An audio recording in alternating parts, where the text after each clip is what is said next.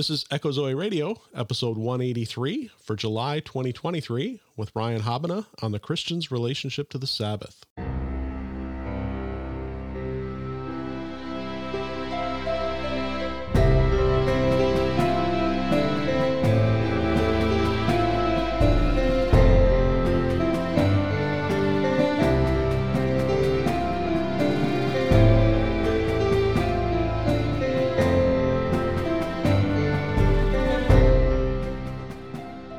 Welcome to Echo Zoe Radio, the podcast outreach of Echo Zoe Ministries, where you'll hear about important topics affecting the church today. Our primary goal is to explore a variety of issues while remaining faithful to God and His Word. Stay with us for the next hour as your host, Andy Olson, shares his conversation with this month's guest. Here's your host, Andy Olson.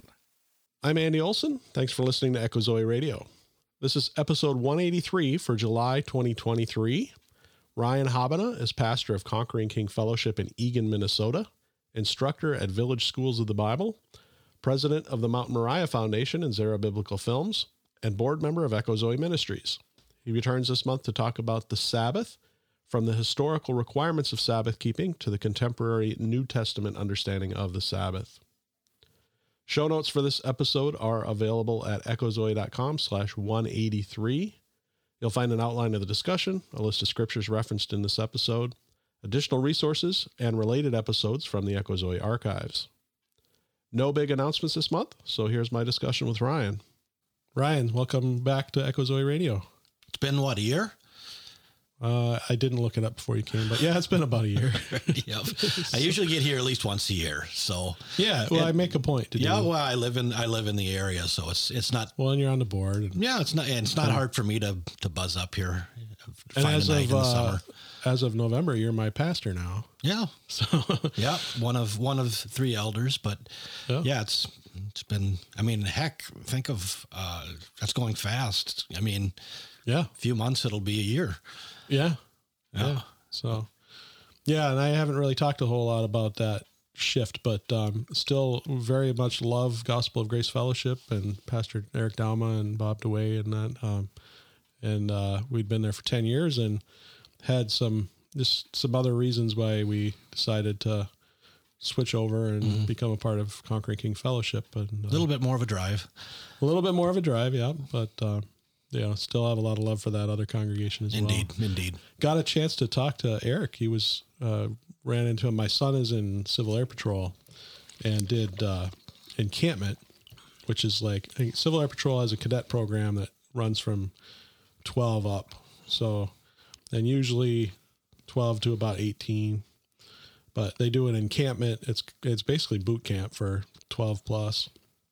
And Eric's son is in there too. Okay. We kind of, as Levi was joining, we coaxed him into bringing Will over, and so they were in encampment too, Will and a couple of the other boys that are over on his side. But so got a great chance to catch up with him at graduation. But cool, yeah, and I would recommend that to listeners. Civil Air Patrol is a really cool organization. It's an auxiliary of the Air Force, and you've been involved in that for a while, haven't you? I've been involved for 15 years. I've been on, there's three big missions of Civil Air Patrol. There's cadet programs, aerospace education, and then emergency services. And I joined on the emergency services side. And we do things like search and rescue. So if a plane somebody takes off in a Cessna and then they disappear and nobody's heard from them for a while. If it gets to the point where somebody needs to go look for them, then Civil Air Patrol will be tasked with that. Yeah. Or emergency locator beacons are in every airplane. If that gets set off, it could be through a hard landing or it could be through a crash or whatnot. The Air Force gets a ping down at, I think it's at the Civil Air Patrol headquarters in Alabama, if I remember right. They see it lights up. There's a satellite that says there's something in your area. So they call the state level. We call it a wing. And so they start tasking with people with finding it. Usually it's somebody had a hard landing and they parked their plane in a hangar and went home and it's just sitting in the hangar and everything's fine, but they need to check it out. So I joined on that side and then got inactive as my family was growing. And then because the cadet program starts at 12, we kind of missed out on my oldest, but then talked Levi into coming and checking it out. And just come see if you like it. And he did like it. So he signed up and involved, and that brought me back in too. So now was on the emergency services side. Now I'm more on the cadet program side, but all right. So it's a lot of fun. It's a great organization. There are a lot of homeschool families there, a lot of believers, Christian families. Yeah, we know some. Yeah, it's pretty cool. And what they do with the kids is really cool to see. They're very respectful. They've got that military ethic and customs and courtesies and yes, sir, no, sir kind of stuff. And, and they're just like great kids overall. But, so that's kind of a little backstory about coming over to Conquering King and seeing Eric since our departure, but good to see you back. And indeed. And we're going to talk about Sabbath and Christian Sabbath and really really zeroing in on the Christian's relationship to the Sabbath. And it's kind of it really is a big issue. It's something that we need to look into and ascertain and come to a conclusion on. Because Sabbath is something we find throughout the whole counsel of God, and it also is a matter that pertains to covenant. And as we look through the law, the prophets, and the New Covenant writings, we do see that there's much to say about these things. And so I really do think it's important for us to step back and look at the whole counsel of God, consider where we're at and what we are called to be and do under the new covenant, as that question in and of itself is the question that we have. How do we live? How do we walk? Mm-hmm. Yeah, I'm just interested to see how this conversation goes, because as longtime listeners know, if you're new to Ryan as a guest, Ryan always brings a topic. So sometimes I reach out to people with a topic in mind, but with Ryan, it's always interesting to see what you bring, and it's always a great conversation. So yeah, I'm looking forward to hashing it out with you. Yeah. So where do we start with Sabbath? I think perhaps the best place to start is to just consider the modern dynamics, how Sabbath in practice, how we see it through various people and places today. There is a lot of different obviously, without even having to say it, there are a lot of different theologies and understandings and practices concerning the Sabbath, both Christian and Jewish. Mm-hmm. So if we, again, zeroing in on the Christian observation of Sabbath, and I'm using Christian in a very broad sense right now, those that make some sort of confession concerning Jesus. Including unorthodox. Right. Catholic. Right. Orthodox in the proper sense is an Eastern Orthodox. Right. And even ones that we might see as within the realm of cultic. Like, speaking of that, maybe one of the most tolerable cults, but I hesitate to say that, is Seventh-day Adventism.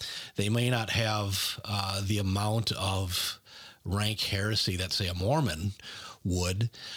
Nevertheless, as you see in their very name, Seventh-day Adventist, that's something they build their fellowship on, and that is Sabbath keeping. And so a Seventh-day Adventist, the seventh day, again, is Sabbath, and they have most Seventh-day Adventist churches in their history have this understanding that you keep the seventh day Sabbath, or Saturday, as the Sabbath, and it is an Antichrist doctrine or an Antichrist church that does not do such. Mm-hmm. So that's one example.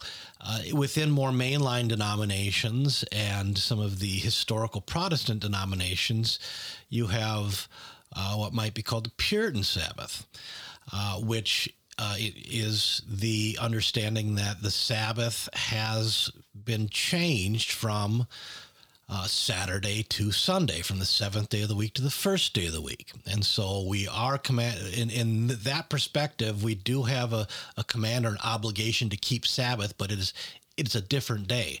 We're going to talk about that because that's a very popular Protestant position, but it's something that I think is plagued with problems. And we'll talk about that after we look at some of the biblical background.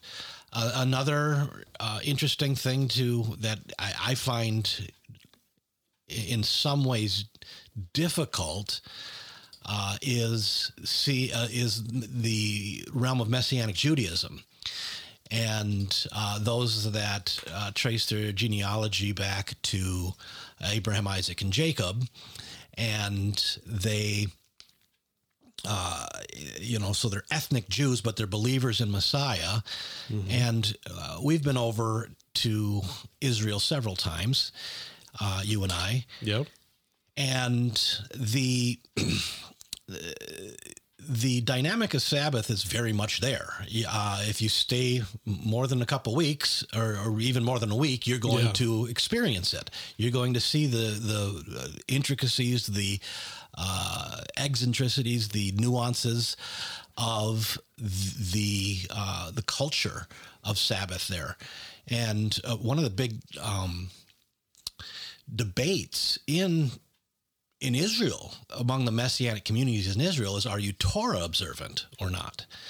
And that would have to do with food laws and calendar keeping or Sabbath keeping.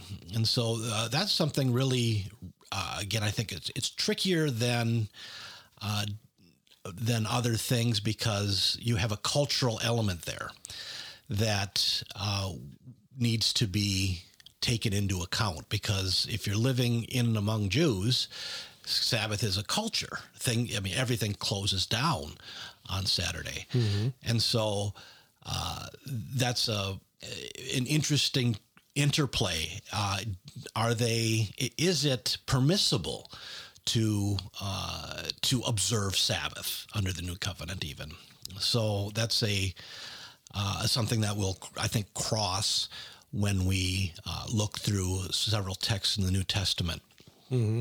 Yeah, and this is kind of off topic, but you brought up a couple different groups that I think bring some interesting dynamic just because of history within our own fellowship. And you've talked about the Seventh-day Adventists and the Messianic Jews and whatnot. And the reason why I think they're interesting is that we've ended up in congregations that are looking for a place to worship. And you were still with I was with Gospel of Grace, which came out of Twin City Fellowship, and you were still with Twin City Fellowship when they sold the building in Minneapolis, and they sold to Seventh-day Adventists. Right. And so then we're able to continue using the building post-sale, like renting it back, and then buying that one wasn't Messianic at the time, but they bought a Jewish synagogue in St. Louis Park. And then they were renting it back to the synagogue for a while as they were looking for a new place to meet. And then kind of after your time as Gospel of Grace ended up coming back to the building later, that building was bought by a Messianic congregation. It's still to this day owned by a Messianic congregation. Right. They meet, again, taking advantage of the fact that these groups are very strict about worshiping on Saturday, and that frees up their building to rent out to us who worship on the Sunday. Right. Yeah. And when in looking for buildings, we tongue in cheek say we wish there were more Seventh-day Adventist buildings around that we might be able to, or Messianic Jews, because we still right now we're renting out of a school, which has its advantages and disadvantages. So interesting. Yeah, but getting back to the topic at hand, I think you wanted to start off with some of the early history in the Scripture. I think it's helpful to, when we're looking at Sabbath, to look at the big picture. I think really looking at the whole counsel of God is very important. Having a grasp on the whole counsel of God is important when dealing with a theological topic, and one that has the pragmatic significance of it like Sabbath does. And so there is, I think, an understanding properly within Judeo-Christian interpretation that we find at least the seeds of Sabbath, the origins of Sabbath, back at the beginning. And so going back to creation, you have the 7-day creation by Yahweh. And that 7-day creation, we see on the 7th day, he ceased. Actually, what he says, it's not that he was tired, but that he ceased. He ceased from work. And that in and of itself, we see holds a pattern to how our cosmos and how our world functions. That's where we really do get this 7-day cycle, which has been there since the beginning. So that is there, that 7-day cycle, and the statement or the declaration that God rested after the 6th day, after the creation of man. So these things withstanding, outside of that, there really isn't any type of specific Sabbath command to rest that we find in the Torah prior to Moses. So these things are, again, I'm not saying that there isn't a 7-day cycle. Sure. That's there. It's there and it's across cultures. But this thing in particular that we find in the Mosaic covenant is really not something found in the patriarchs. So kind of unlike circumcision, circumcision is something that's found in Abraham in Genesis. Mm-hmm. And so that's found there. And I guess in one sense, you can see kind of a pattern of Sabbath in the creation account, but it isn't until we get to the law that we find the command to keep Sabbath.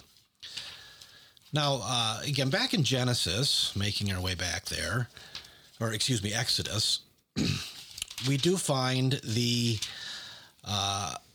so-called 10 Commandments, or what's called the Decalogue, and that's in chapter 20 of the book of Exodus. And the Decalogue, the 10 Commandments, really can be seen as a distillation or declaration of really the essence of the law. So by most rabbinical counts, there are 613 specific laws that are expressed in the law of Moses, in the covenant of Sinai. So you have those, but then you have this really distillation into the heart of the law, which we find in the 10 Commandments. Now, this is where things get a little bit thorny, because a lot of people who would, look at the 10 Commandments would say, okay, well, look at all of the rest of the 10 Commandments. We have, you shall have no other gods before me. You shall not make a graven image. You shall not kill, or you shall not murder. You shall not bear false witness, etc., etc. And they would say all these other 9, we would say, are transcendent and are things that we would still say are binding under the new covenant. There isn't a permission to murder now, or to bear false witness, or to have other gods before Yahweh. Mm-hmm. So that's an argument, and it's one that is certainly one that needs to be taken into consideration. However, I still think, again, as we look at this as the distillation of the law, the Sabbath command, I would say, does have a fulfillment in Christ, just as all of these other ones have a fulfillment of Christ. But it's very interesting. This is really the one command that has a somewhat of a specific and ceremonial aspect to it. Mm-hmm. It's a day, and it's not. And the other key thing is, we don't make these type of, I think it's an error to make these type of deductions based on logic that, okay, we have these 9 and why the 10th.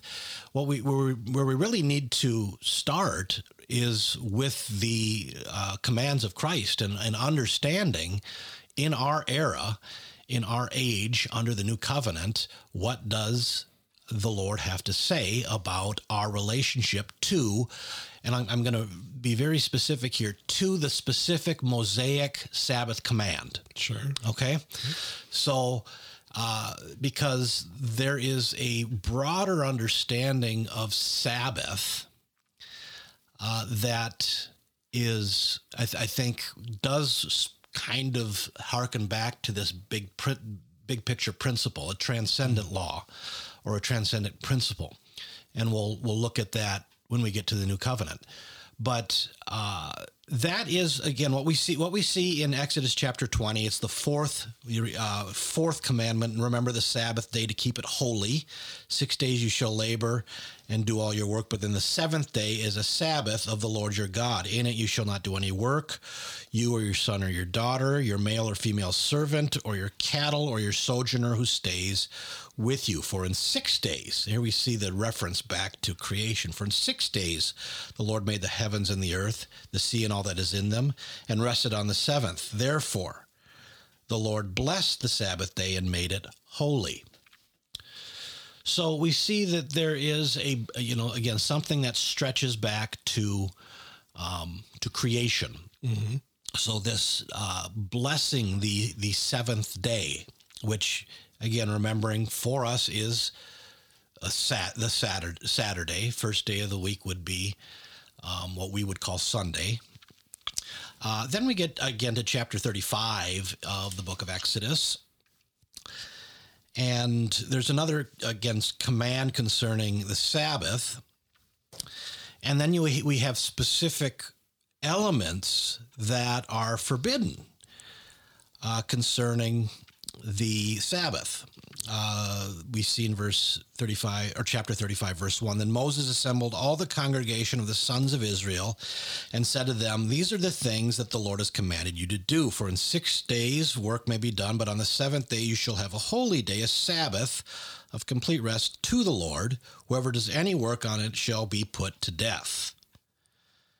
And we see in verse 3 that you shall not kindle a fire in any of your dwellings on the Sabbath day. And then, so this, we have a specific command about kindling fire. Mm-hmm. Now, the command for Sabbath keeping is, again, instilled, and it was binding to those that lived under the law. And rightly so, those were that violated it were to be put to death. That wasn't wrong. That was right. It was something that the Lord commanded under this law, and those that were under the law of Moses were to actually go about this. And we see an example of that actually in the law, mm-hmm. where one goes out to gather sticks and they are put to death for it. Yeah. And a lot of times, again, this wasn't an accident. It would have been a high-handed rejection of the law of Moses by going out and doing that. That's what that individual's doing. So the command for Sabbath keeping is clear under the Mosaic law. So I don't want to derail you at all, but I wanted to bring up the Sabbath of the land as well. Mm-hmm. I was just looking over at my Logos, and it's Exodus 23.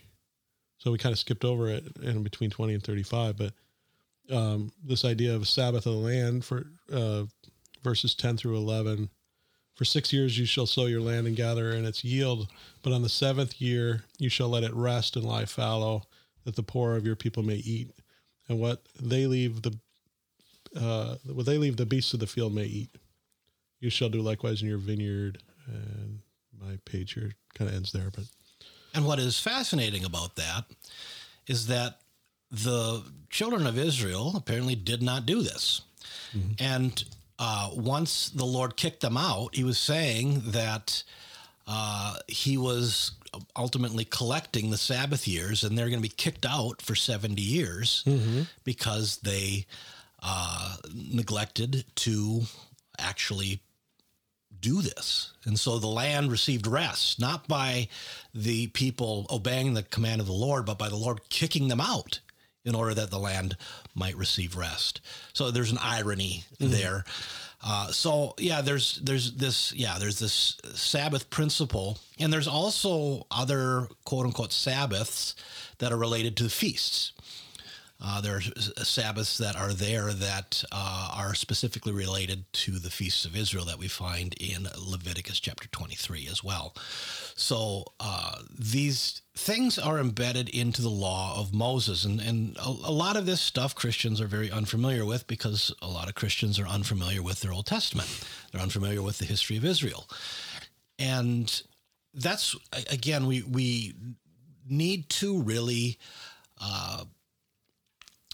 walk the line here. We are to avail ourselves of the Old Testament, of the law and prophets. We are to search and to learn and to see, because in these things the Lord teaches us. However, in regards to this, we need to be careful to discern that there is continuity and discontinuity between the Mosaic law or the law, or the Old Testament and New Testament, with the New Testament. So there's discontinuity and continuity. For instance, some of the continuity would be the only way anybody is saved in any era is by grace through faith. There's never a time when somebody is saved through the observation of the law. That's the again, continuity. Discontinuity would be when we get to the New Testament, there is a new covenant. And that's one thing to be cognizant of, and really to let it weigh on us, that this new covenant comes, and when there is a change in priesthood, as the author of Hebrews says, there is a change in law as well. So we do not operate under the Mosaic law anymore, for those of us that believe in Christ and are under his high priestly ministry. So we'll get there in a moment, but what I want to stress as we make our way through was, first off, of course, Israel was constantly disobeying the Lord and not observing his law. And of course, Sabbaths and feasts would be included there. Now, when we get to the intertestamental period, or the Second Temple period, we do find the rising of the rabbinical elements of Judaism, because the prophets are silent. One of the main reasons why is because the prophets had fallen silent. And so it really kind of shifted to the rabbinical elements and the scribes in order to search and seek and teach the people, okay, here's how and how we shouldn't live. And one of the big controversies and points of contention among rabbinical groups and rabbinical schools would have been, okay, how do we observe Sabbath? What is permissible and what isn't? What is binding?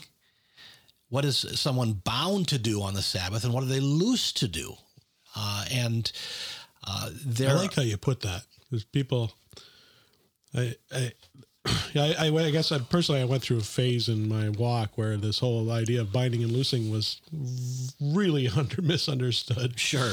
But you just sussed out like the proper application of that. Right. That binding and loosing that we find when we find those terms together, to bind and to loose, in the New Testament isn't about demons. Right. It is about the rabbinical terms, whether one is bound or must do something or abstain from something. What's been bound on heaven shall be bound on earth. And and that's what Jesus is speaking of in Matthew 16. It's going to be the disciples that he has gathered. They are the ones that bring about what is bound and what is loosed. Mm-hmm. It's a big deal. In the rabbinical terms, they would have immediately understood that no longer are you following the rabbis of this day. You now, his apostles, you now are the ones that, and again, remember the context here is the announcement of Jesus. Jesus is the cornerstone upon which he will build his church, but they are going to be foundational in that they are stewards of the words, stewards of the new covenant, and what they bind on earth will have been bound in heaven. What you loose on earth will be loose in heaven. So they're going to teach people what is permitted now and what is forbidden. Mm-hmm.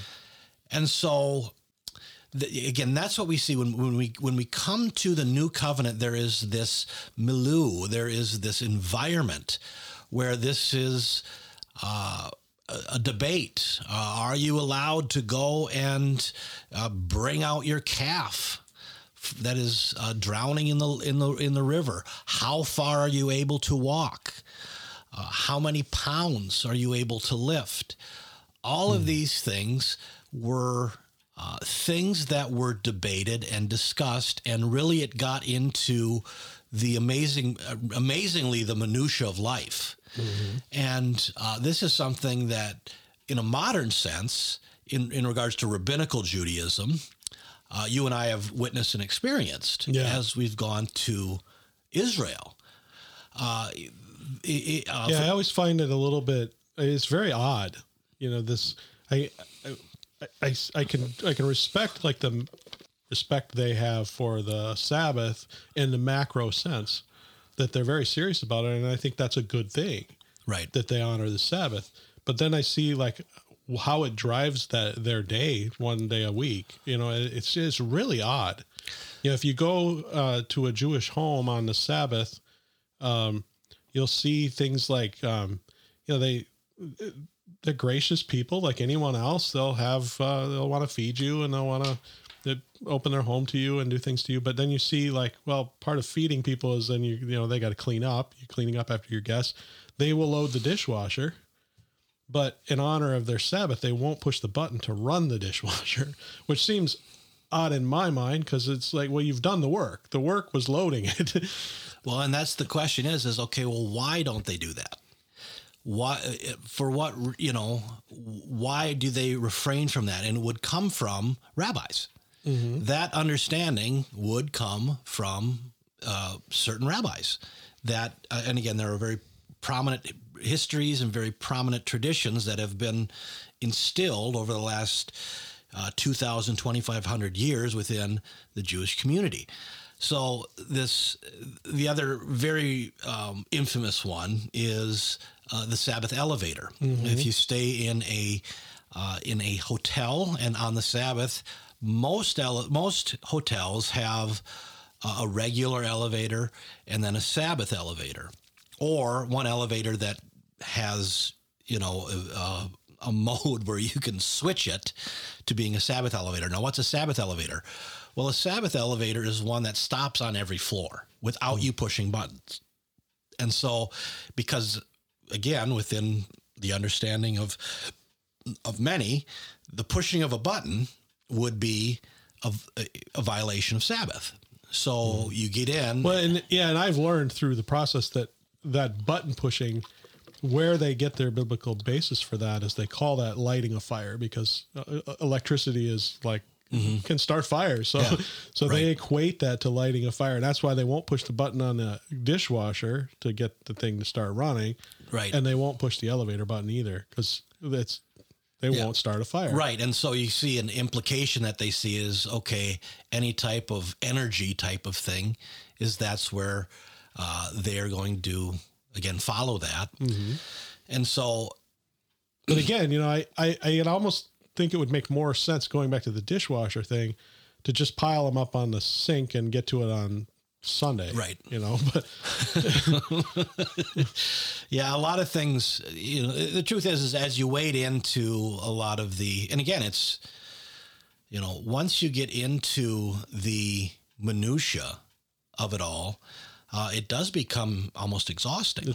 It's illogical. And exhausting. And exhausting, yes. That, okay, almost this, what can I do? What can I do? Mm-hmm. And again, one of the things now that when we get to the New Testament, one of the primary things, and there were a few, but one of the primary things that caused Jesus to get in trouble with the Jerusalem leaderships and the Pharisees and the Sadducees was because they perceived him as breaking the Sabbath.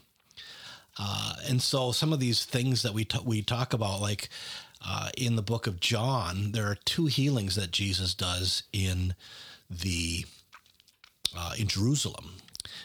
One in chapter 5 and one in chapter 9.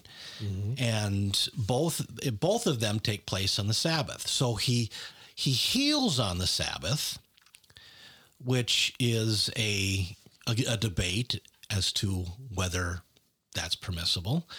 But there are a couple other places where Jesus does specific things in order to violate their traditions, which, again, Jesus being the lawgiver. That's all. He's not violating the law. No. He's violating the traditions. And Jesus being the author the author of the law, the perfect interpreter of the law, and the perfect fulfiller of the law, he ultimately goes and in both events, one, he says, pick up your mat and walk.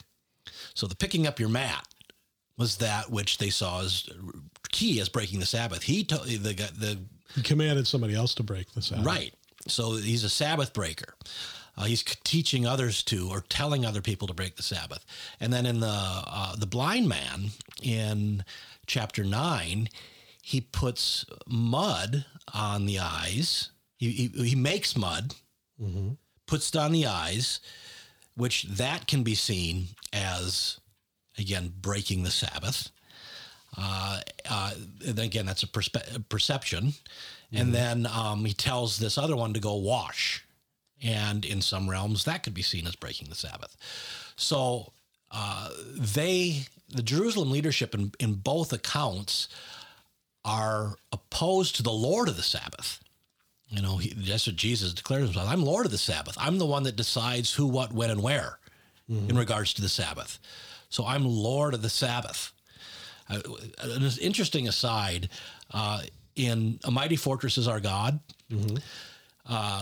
There's that phrase that says Lord Sabaoth, his mm-hmm. name. And a lot of people think, oh, that's him saying Lord of the Sabbath. That's not the case at all. If you, again, this is just an interesting aside. It's not Sabbath, Lord of the Sabbath there. It's Lord Sabaoth, which comes from hosts. Savat is host. Okay. So when Lord Sabaoth, his name is Lord of Hosts is his name. So it's a taking of the Hebrew and transliterating it. So mm-hmm. When you sing that next time and look at the context, and you see it makes much more sense. Lord Sabaoth, his name, as it speaks of him being a warrior and he must win the battle. Mm-hmm. So again, an interesting aside there. So Lord Sabaoth is not teaching that he's Lord of the Sabbath, although of course he is Lord of the Sabbath. So, and that's one thing that the Lord again speaks to the people that again the Sabbath was made for man, not man for the Sabbath, and Jesus of Nazareth is Lord of the Sabbath. And that, again, brings us to this time of transition. In Jeremiah 31, there is a promise that the Lord is going to make a new covenant with the house of Judah and the house of Israel, not like the covenant that he made with their fathers, which it says, the covenant I made with them, even though when I brought them out of Egypt, even though I was their husband. So that it's very specific in that in the language of that covenant. again, people talk about new, and they debate and wrangle over that word as to whether it could ever be read as renewed, because a lot of people think that the new covenant is just a renewed covenant of the law. Okay. For those that are debating that, I would say the evidence is weighed, and it certainly is, I think, saying something brand new. Mm-hmm. But even beyond that, regardless of whether you want to take that as a certainty or not, the context tells us very clearly that this covenant is not like the covenant that he made with their fathers when he took them out of Egypt. So it's a different covenant. It is a new covenant, and calling the Mosaic covenant the old covenant is not something dishonoring. It's something that is actually spoken of in that way in Hebrews chapter 8. So calling the Mosaic covenant the old in comparison with the new is something that is biblical. At times, it may be something that confuses things at certain points. We certainly call it the Mosaic covenant, or the law, or the law of Sinai. But zeroing back in on why are we talking about covenants? Well, because the issue of Sabbath is specifically related to this. What covenant are you under, and what are the requirements of this covenant?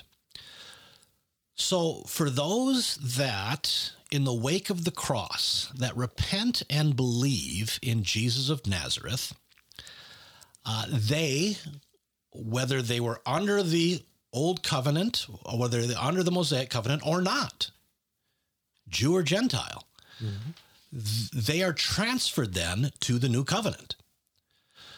So this new covenant is something that we see the Lord forge. And in the book of Acts, we see the really unfolding of not only the advance of the gospel, but the unfolding of the understanding brought about by the power of the Holy Spirit as to how we live under this new covenant. That wasn't something that right in Acts chapter 2, on that day of Pentecost, that at that time the disciples had full understanding about what the new covenant dynamics were.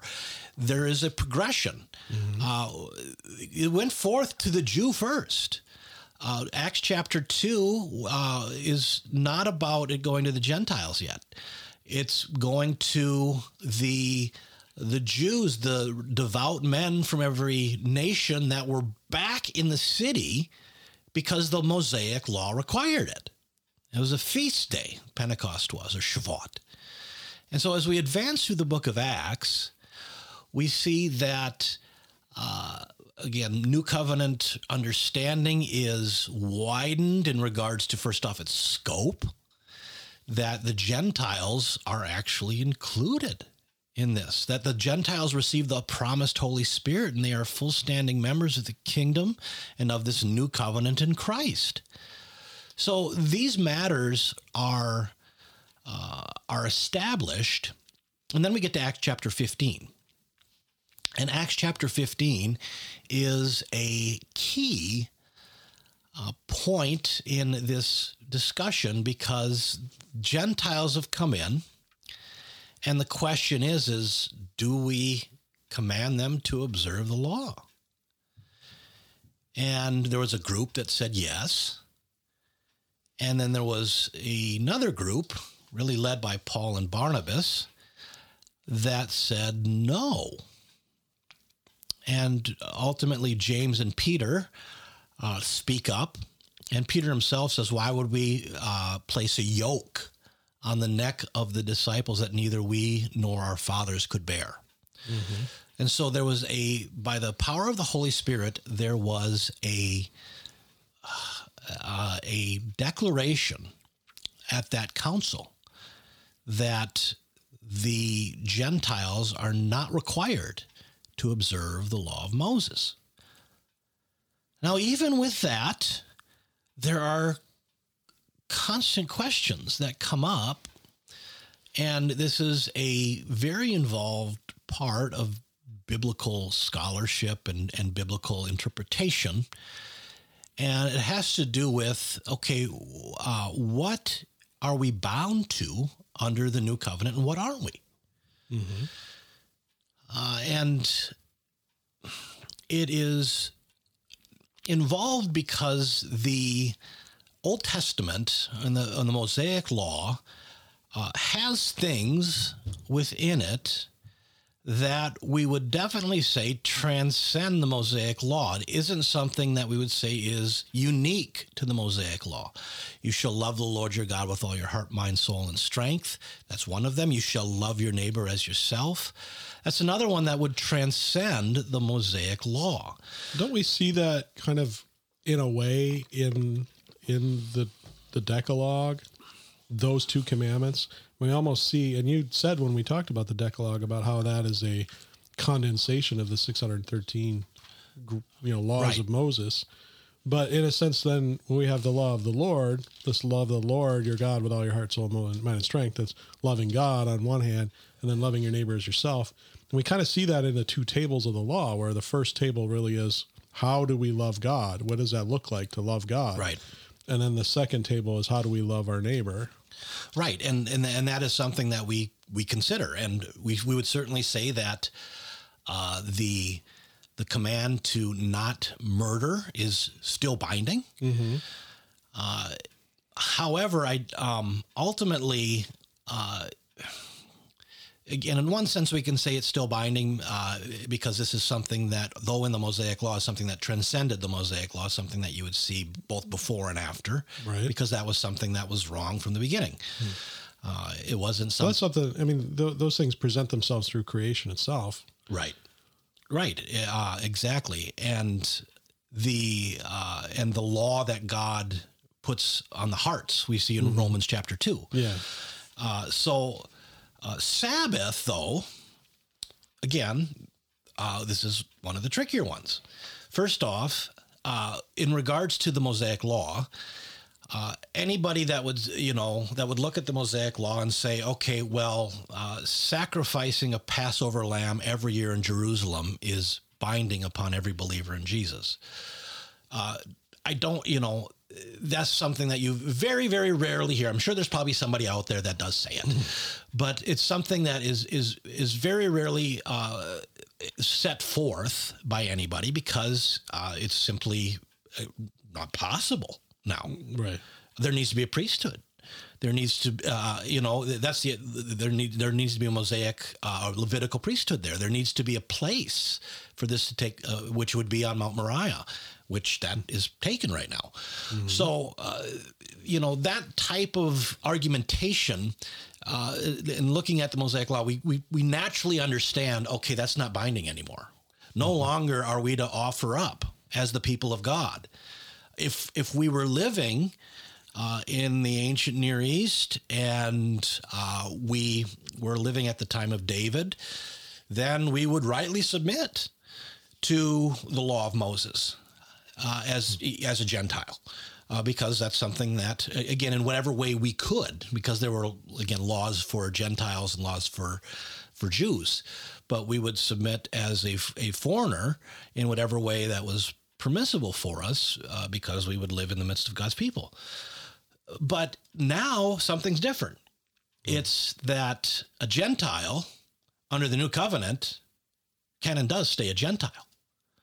We may be grafted in to the promises. We may become family members with those that have come before us, but we're still very much considered Gentiles. Your ethnicity, your ancestry does not change. So, and that's what the Lord stresses, that, and Paul stresses, that there is neither Jew nor Greek, slave or free, male or female, you're all one in Christ Jesus. So it's whether you're in Christ, that's the main thing. Are you in Christ? So that big deal continues. Are you in Christ? I would say that element is a key part of understanding how the Sabbath is something that is still certainly valuable and something that is to be looked towards as a believer, but it's not in regards to the observance of an old covenant law. And so let's first take a look at a couple of key passages in the New Testament. And then again, after we look at these, we'll step back and I'll summarize it and at least give my perspective of what a new covenant view of the Sabbath should be. So, the first place I want us to go is Romans chapter 14. So Romans is Paul's really magnum opus of theology. He speaks of the glorious gospel and being justified by grace through faith. And after chapter 11, there is a shift to practical matters. There's matters concerning, again, the renewing of our mind, to submission to government, to not taking revenge. And we get to chapter 14. And keep in mind, this is, again, would certainly have been a letter written after the Jerusalem Council and of Acts 15. And in verse 1 of chapter 14, we see, "Now accept the one who is weak in faith, but not for the purpose of passing judgment on his opinions. One person has faith that he may eat all things, but he who is weak eats vegetables only. The one who eats is not to regard with contempt the one who does not eat, and the one who does not eat is not to judge the one who eats, for God has accepted him. Who are you to judge the servant of another? To his own master he stands or falls, and he will stand, for the Lord is able to make him stand. One person regards one day above another, and another regards every day alike. Each person must be fully convinced in his own mind. He who observes the day observes it for the Lord, and he who eats does so for the Lord. For he gives thanks to God, and for he who eats not to the Lord, he does not eat, and he gives thanks to God." So the key passage here is verse 5, and that is, "One person regards one day above another, another regards every day alike." The reason why this is a very important passage is that if there was a command to observe the Mosaic calendar, to observe, especially again, to observe Sabbath here, this would have been where Paul would express it. The debate is differences of opinion on whether to value one day above another. Mm-hmm. And Paul says, he doesn't say, well, we know the Sabbath is binding, so everyone must elevate the seventh day above everyone else. So that element and that call and exhortation is key to New Covenant understanding. It really does speak to freedom in regards to days of worship. We'll talk more about this when we get into really maybe post-New Testament dynamics, but there's this question about whether the Sabbath was then switched from Saturday to Sunday in light of the Lord's resurrection. Now, we'll take a look at that when we maybe look at church history. So we'll keep looking historically beyond. But again, this right here is the Apostle Paul giving freedom in regards to days of worship. One person may observe the Sabbath. And again, I don't think this is necessarily observing the Sabbath in all of its old covenant dynamics, but it's still, again, elevating the seventh day above all the rest of the days, Saturday.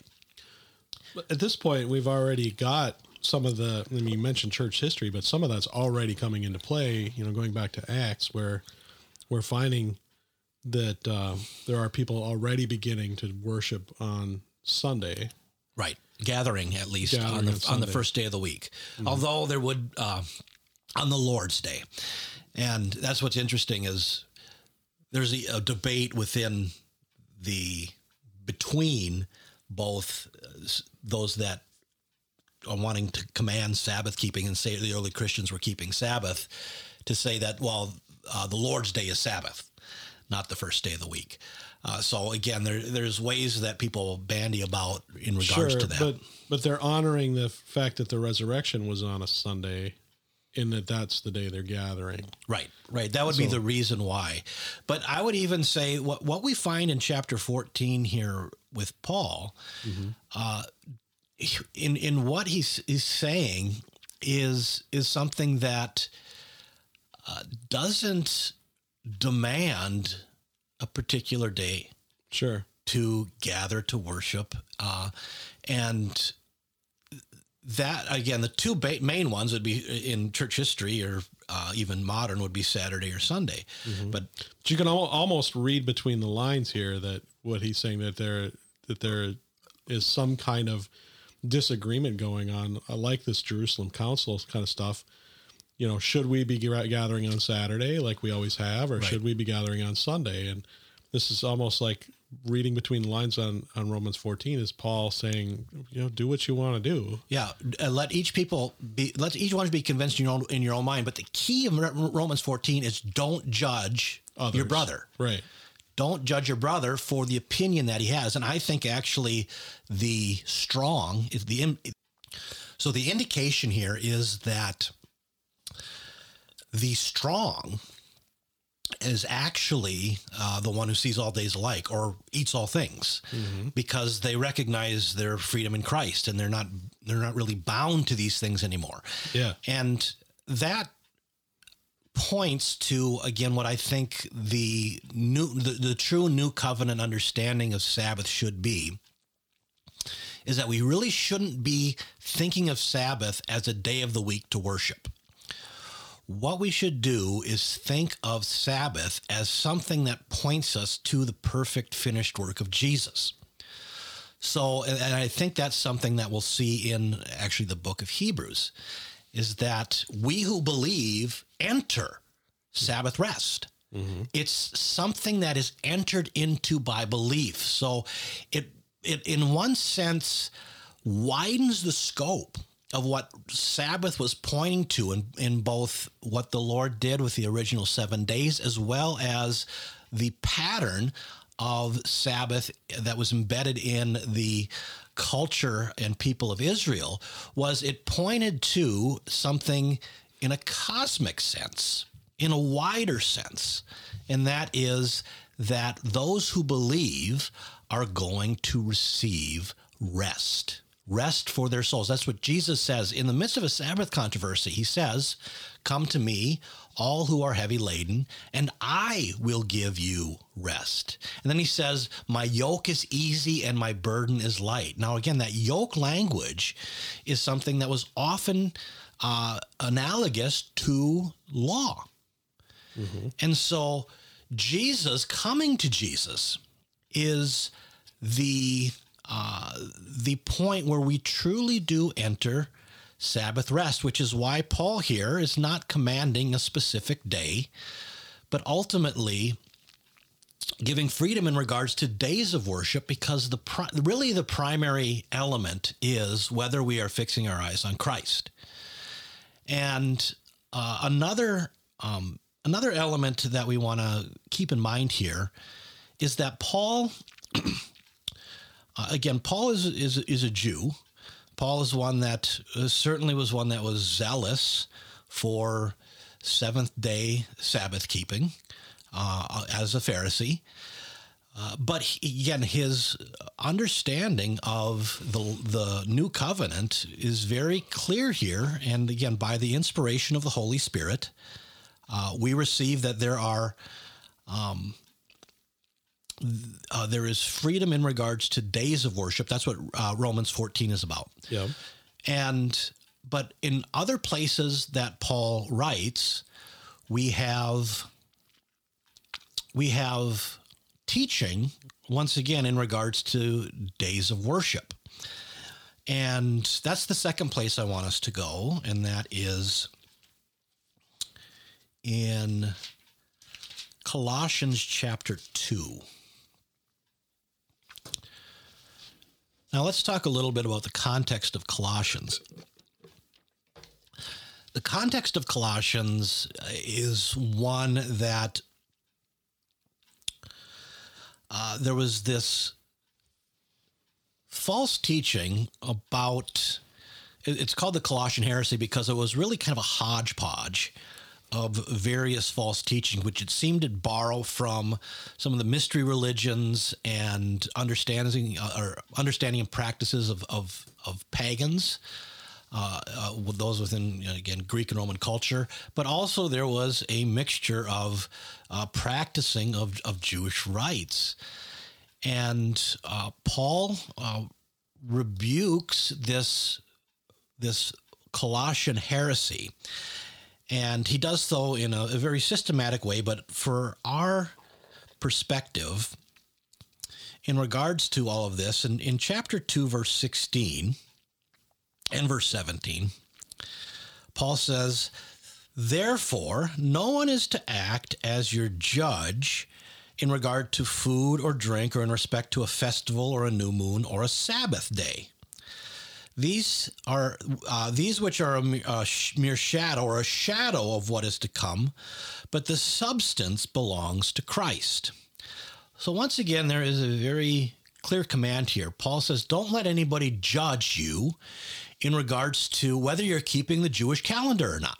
And we see here, he says, first food or drink, or in respect to a festival, new moon, or Sabbath day. Now, festival would be yearly, new moon monthly, and Sabbath day weekly. So we are not required to observe the Jewish calendar under the new covenant. You're free to, as long as you aren't falling back into the Mosaic realm. If it is something of, number one, a cultural dynamic, and when I say observe, I'm meaning to in some way remember. Because even in the modern day, the Jewish festivals or feasts, you can't even do that anymore. Right. You can't observe them in a Mosaic sense because the temple and priesthood isn't functioning. And if they were to go back up, we're called not to go back to these things because we are to keep our hearts and minds fixed on Christ, which is why I said there is a fine line here in regards to what is permissible under the new covenant. You're going to take us into Hebrews, aren't you? Yeah, well, that's there. Yes, indeed. And Hebrews is very clear that we don't go back to the law of Moses. We are fully saved, fully cleansed, and perfectly cleansed by the blood of Christ. This is the center of it. Are you focusing on Christ? So if somebody is remembering the Jewish feasts and looking at how Christ is actually the fulfillment of these Jewish feasts, that's, I think, well and good. If someone sets apart Saturday, let's just say a Messianic community sets apart Saturday for their worship because this is historically what they have done as Jews, and it's something that is obviously easiest in the land because that's when everything's closed. That's when people have their days off. So if they're observing then that day, but they're observing it unto Christ, that is good. As the key element here is as long as you do not command others to worship in the same way you are. If you have a brother or sister that is a believer in Christ, but they don't worship on Saturday or Sunday. Now, again, a new covenant command, we are commanded to gather. Again, that very book of Hebrews, do not forsake the gathering, but do so all the more as we see the day drawing near. So the command to fellowship is there, and we are to do it all the more than once a week. We shouldn't see that as the maximum. We should see that as the baseline, as the foundation. And so we are to gather and do so all the more, because gathering together is indeed a means of grace where spiritual gifts are expressed and brought about, and we work and labor in love for and with one another to serve Christ, our King. So again, the command to fellowship certainly is here. But whether you do it on whatever day you do it, is ultimately you do it to the Lord, and that's what you need to do. And don't judge another if they aren't doing it exactly the way you are doing it, because there is, I am convinced, freedom within the new covenant in regards to days of worship. The reason why I think this is important, because if you take any other position, if you say, no, you have to do Sunday or you have to do Saturday, you ultimately, I think, become a lawgiver. You are expressing something that under the new covenant ultimately has not been established. And I would say Paul's writing in Romans 14 is opposed to that. So another passage that is important we find in chapters 3 and 4 of Hebrews.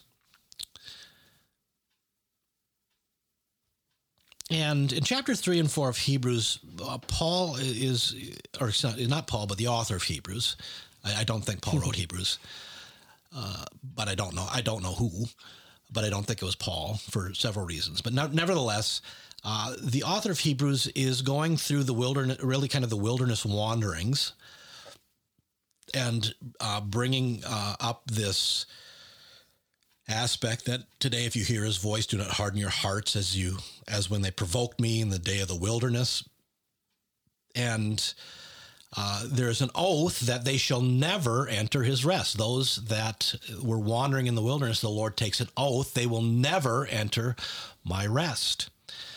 And the Holy Spirit, through the psalmist, through David, says, today, if you hear his voice, do not harden your hearts. So he speaks of another day when there is this rest. If you hear his voice, do not harden your hearts. And David says that there is a rest for God's people. Now, the broad sense of this is seen in verse 6. First off, we see, therefore, since it remains for some to enter it, that's rest, and those who formerly had good news preached to them fail to enter because of disobedience, he again fixes a certain day, today, saying through David, after so long a time, just as been said before, today, if you hear his voice, do not harden your hearts.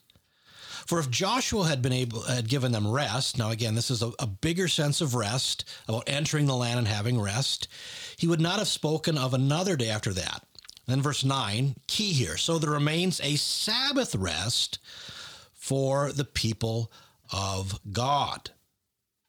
For the one who has entered his rest has himself also rested from his works as God did from his. So we see again, God did from his, that bigger picture of rest. And so this believer's rest is so important to kind of see the big picture of what we considered earlier.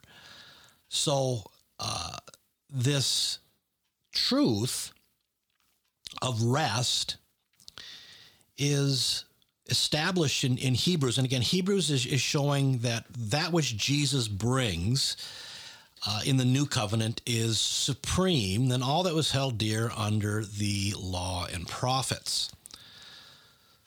So there's this remaining to enter into the rest, and verse 3 says, we who have believed enter that rest. We who have believed enter that rest. So it's through belief in Christ that we enter this Sabbath rest. And again, this is not about the observance of an old covenant law, but it's about its principle. Remember what Paul said. These matters were a shadow, but the substance belongs to Christ. So that's what was pointing to in the command of Sabbath was pointing forward to something greater, that we are going to enter into this eternal rest from toil and from hardship and from slavery and from sin and even from our own works. We will rest from them in Christ. So what I would say is true Sabbath keeping under the new covenant is belief and finding our rest in Christ. As we read and see these commands that are, again, remember the Sabbath, keep them holy, the way that is fulfilled under the new covenant is through belief, through coming to Christ, who is our Sabbath rest. He's the substance. He's the one that we truly, and again, all of the commands of the Decalogue have their fulfillment in Christ. The only way we love God and neighbor is through the power of Christ. It's not in our own works. It's not from the law. It's from the power of Christ and by his Holy Spirit. So that is, again, biblical history.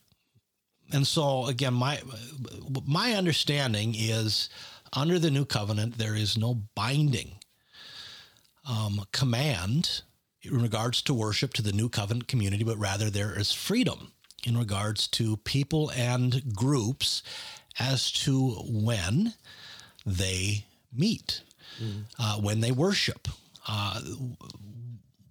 One of the big issues that I see with other positions is the slippery slope that they lead to. First off, let's take the perspective that some that claim Christ and say that the seventh-day Sabbath is something that is demanded and required for all Christians. It's binding upon all Christians. My question then is, if you're taking that from the old covenant law and observance, then I would say, well, what are the parameters? Because it isn't just do this. There are all sorts of other commands and punishments that are found in the law. Mm-hmm. First, again, the big question, what can or can't we do? So ultimately, if you're going to start creating that list, you're going to run into the same probably situation that they found in the intertestamental period that had all of these lists about what you could or couldn't do. So it starts to turn into, another strict law. The other dynamic is, okay, what's the punishment? If someone violates Sabbath, what is to be done? And according to the law, if you're following the law, according to the law, the punishment is death. Now, very rarely, if at all, I'm sure there might be a place in the world that might put to death somebody that doesn't keep Sabbath somewhere in the world. It's a big world. Mm-hmm. But within our spheres, for the most part, we really don't see any even close to type of a thing going on. But both work together, because if someone does break the Sabbath, you need to have laws about what breaking Sabbath actually means. So again, it's a slippery slope, and it's, again, going down that road is dangerous. Mm-hmm. So that's again, one dynamic. Now, if we're looking historically, again, that would be something that is seen in, say, Seventh-day observance of Sabbath is really found within what we might call Messianic communities.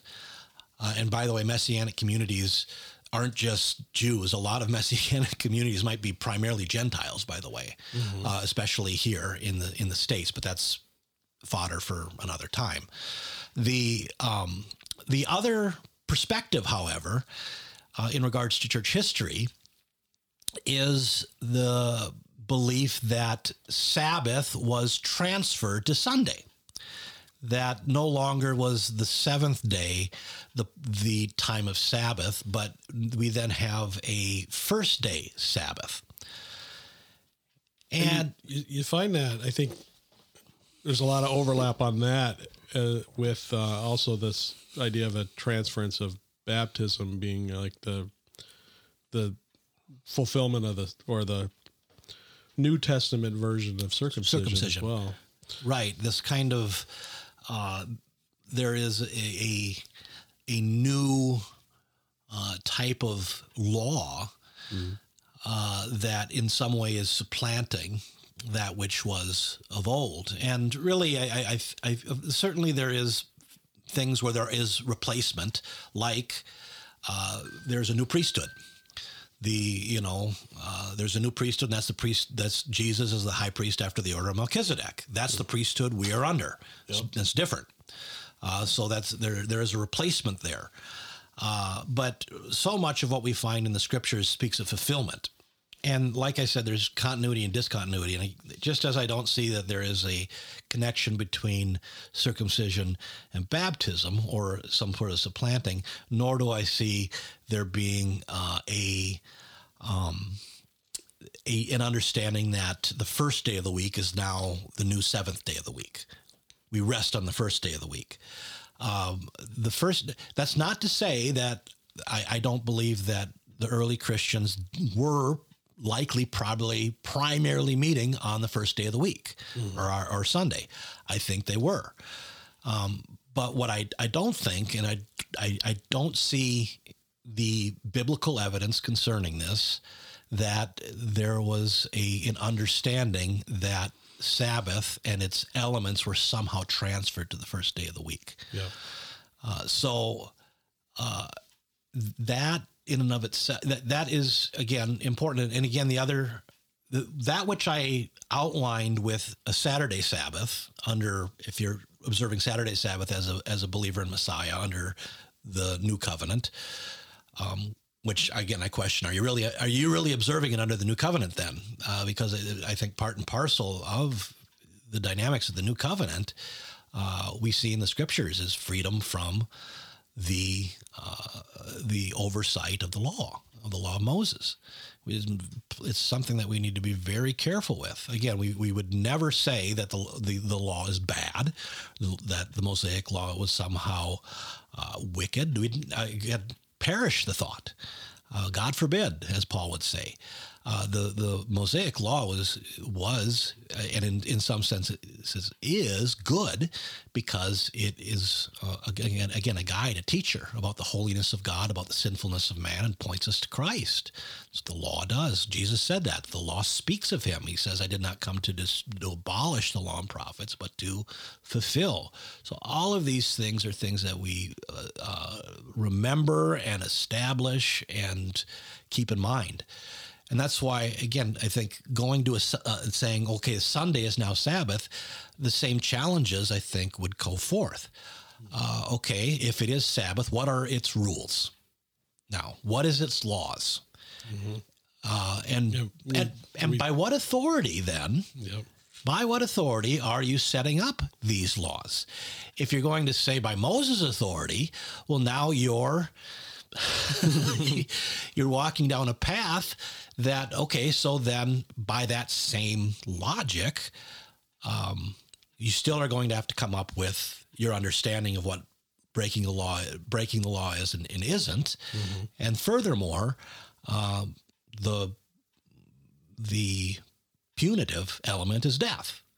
And again, nobody takes it that far. No, nobody does. But even if you're looking at pattern, as some people, again, I've read covenant theologians, some covenant theologians, again, there's different opinions that would declare that, the Sabbath gave us a pattern that we follow.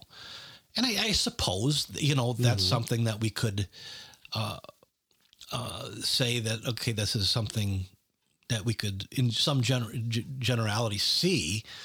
But still, there is a problem by saying, okay, taking that, a pattern, and saying, now you must do it on Sunday.